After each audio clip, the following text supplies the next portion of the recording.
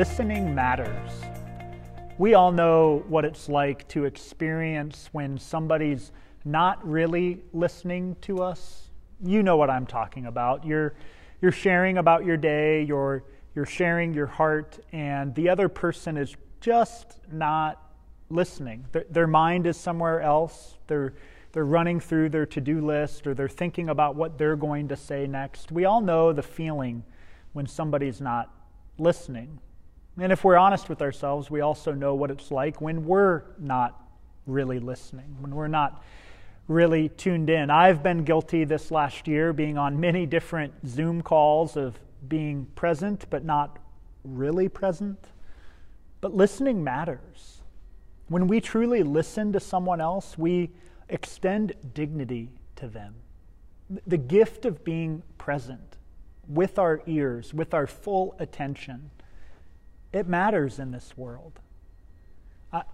I think back to when I was in third grade. All throughout my childhood, I struggled with a pretty severe speech impediment. I still have a little bit of a lisp today. I slur my S's. It's hard for me to say certain words or phrases. It's even hard for me to say Jesus at times. I think that's God's great sense of humor, right? I have to say the word Jesus all the time. But when I was a kid, speaking was difficult. It wasn't easy for me. And so from a very early age, my parents got me involved in speech therapy, private lessons, and through the school to really help me develop the ability to communicate effectively. And all of that became really apparent that I needed additional help. When one day after school, my mother was going through my backpack, and she was pulling out my lunchbox and my thermos, and she pulled out a notepad, and she found on this notepad a bunch of random words that were written down, random thoughts and sentences. She said, "Honey, what is this?"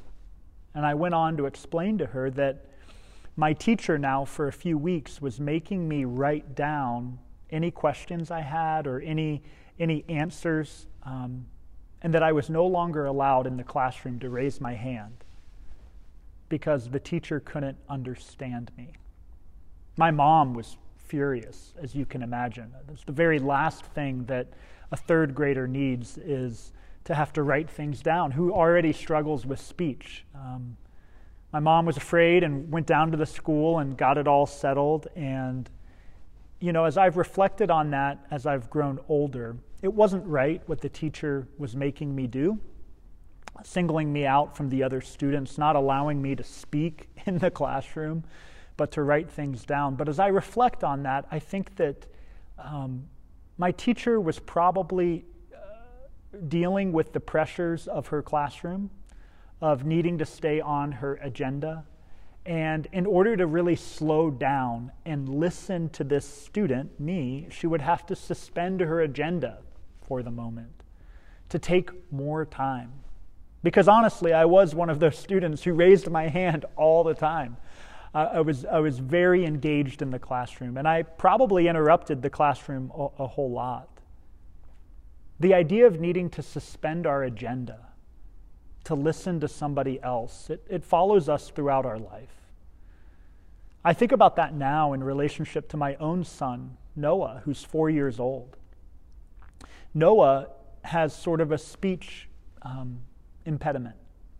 Not the same as mine, but unique to him. And Noah will probably have lots of speech therapy just like I did. And I'm guilty as a parent from time to time now of rushing through my own agenda as Noah wants to tell me something really important. And it requires me to suspend my own agenda.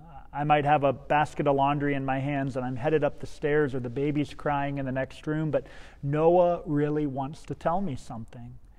And if you interrupt him when he's telling you, he has to start over from the beginning. And you really have to get down on Noah's level and be patient as he fits and he starts and he stops over the words that he's trying to express. But I've learned as his dad that listening matters. Listening to what Noah wants to share with me about his day or about what his mind is thinking of is so important for his 4-year-old brain and for our relationship.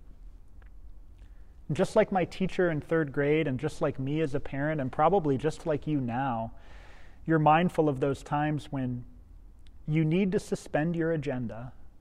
You need to slow down your own plans so that you can actually listen to somebody else. When you do that, you not only extend dignity, but you actually might learn something. You might actually grow. It makes me think of Mark chapter 9, this week's gospel. It's a very familiar story for those of us in the church. It's the story of Transfiguration. We're told that Jesus led 3 of his disciples up onto the mountain, and it was there on the mountaintop that Jesus was transfigured before them. Now, often we interchange these words of transformation and transfiguration, but they're 2 different concepts. To be transformed is to be totally changed from the inside out. To be transfigured is for your outward appearance to look different. The disciples here on the mountaintop experienced the transfiguration of Jesus. Jesus hasn't changed. Jesus has always been who Jesus was, fully God, fully man, Messiah, King of kings, Lord of lords. But here on the mountaintop, the outward appearance reflecting the inward being of Christ is revealed to the disciples. It's a magical moment there with Elijah and Moses, the law and the prophets represented. And Peter, one of the disciples, jumps into action. Peter has his own agenda, his own thoughts about what should happen on that mountaintop. He says, "Lord, it is good for us to be here. Let's get to work. Let's build 3 dwelling places, one for you, Moses, and Elijah. Let's stay on the mountaintop." And in that moment, Peter's agenda is suspended by God. We're told in other accounts that a great fog comes over the mountaintop, where the actual physical senses for the disciples is taken away from them, and a voice cries out, "This is my Son, the beloved. Listen to him." Listen to his voice. And in Mark's gospel, the very next thing that happens is we're told Jesus and the disciples are just walking down the mountain. In one moment, Peter is jumping to action. He's devising plans. He's interrupting the conversation between Jesus, Moses, and Elijah with his own thought of what should happen next. The voice cries out, "Listen to him." And the next thing we know, they're headed down the mountain. It's this moment of suspending his own agenda that I think Peter and the other disciples are reminded of the importance of listening, of not devising their own plans, but of truly following.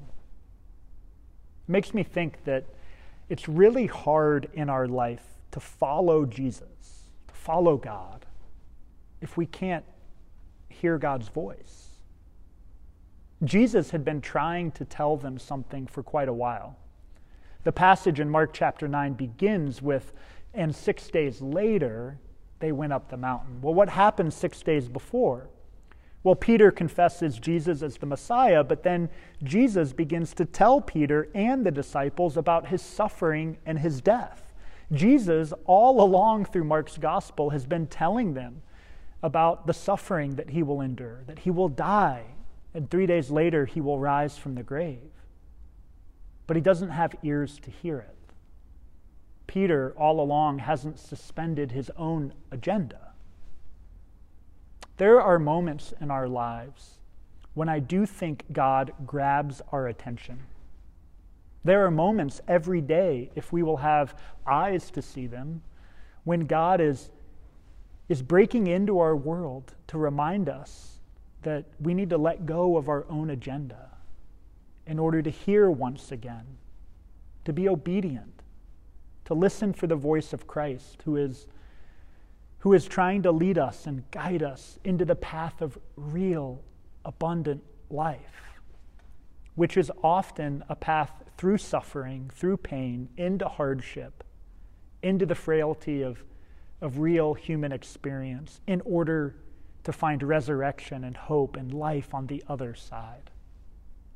This Lent at Prince of Peace, we're focusing communally on this theme of wanting to have ears to hear that voice of God.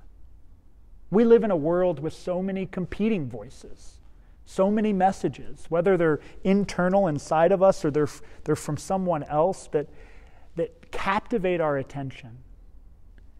This Lent, we're headed on a journey to really listen once again for the voice of Christ, calling out and reminding us of what matters most.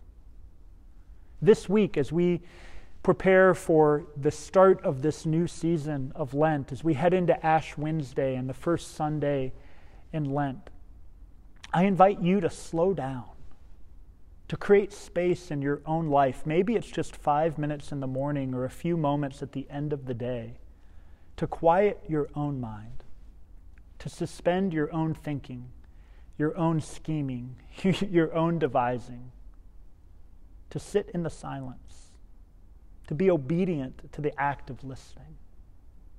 And together this Lent, through our journey groups that will meet throughout the week and the resources we've created, the interviews and our worship, together we're going to discern what it means to listen for the promises of God, which invite us into a journey that we would never choose for ourselves.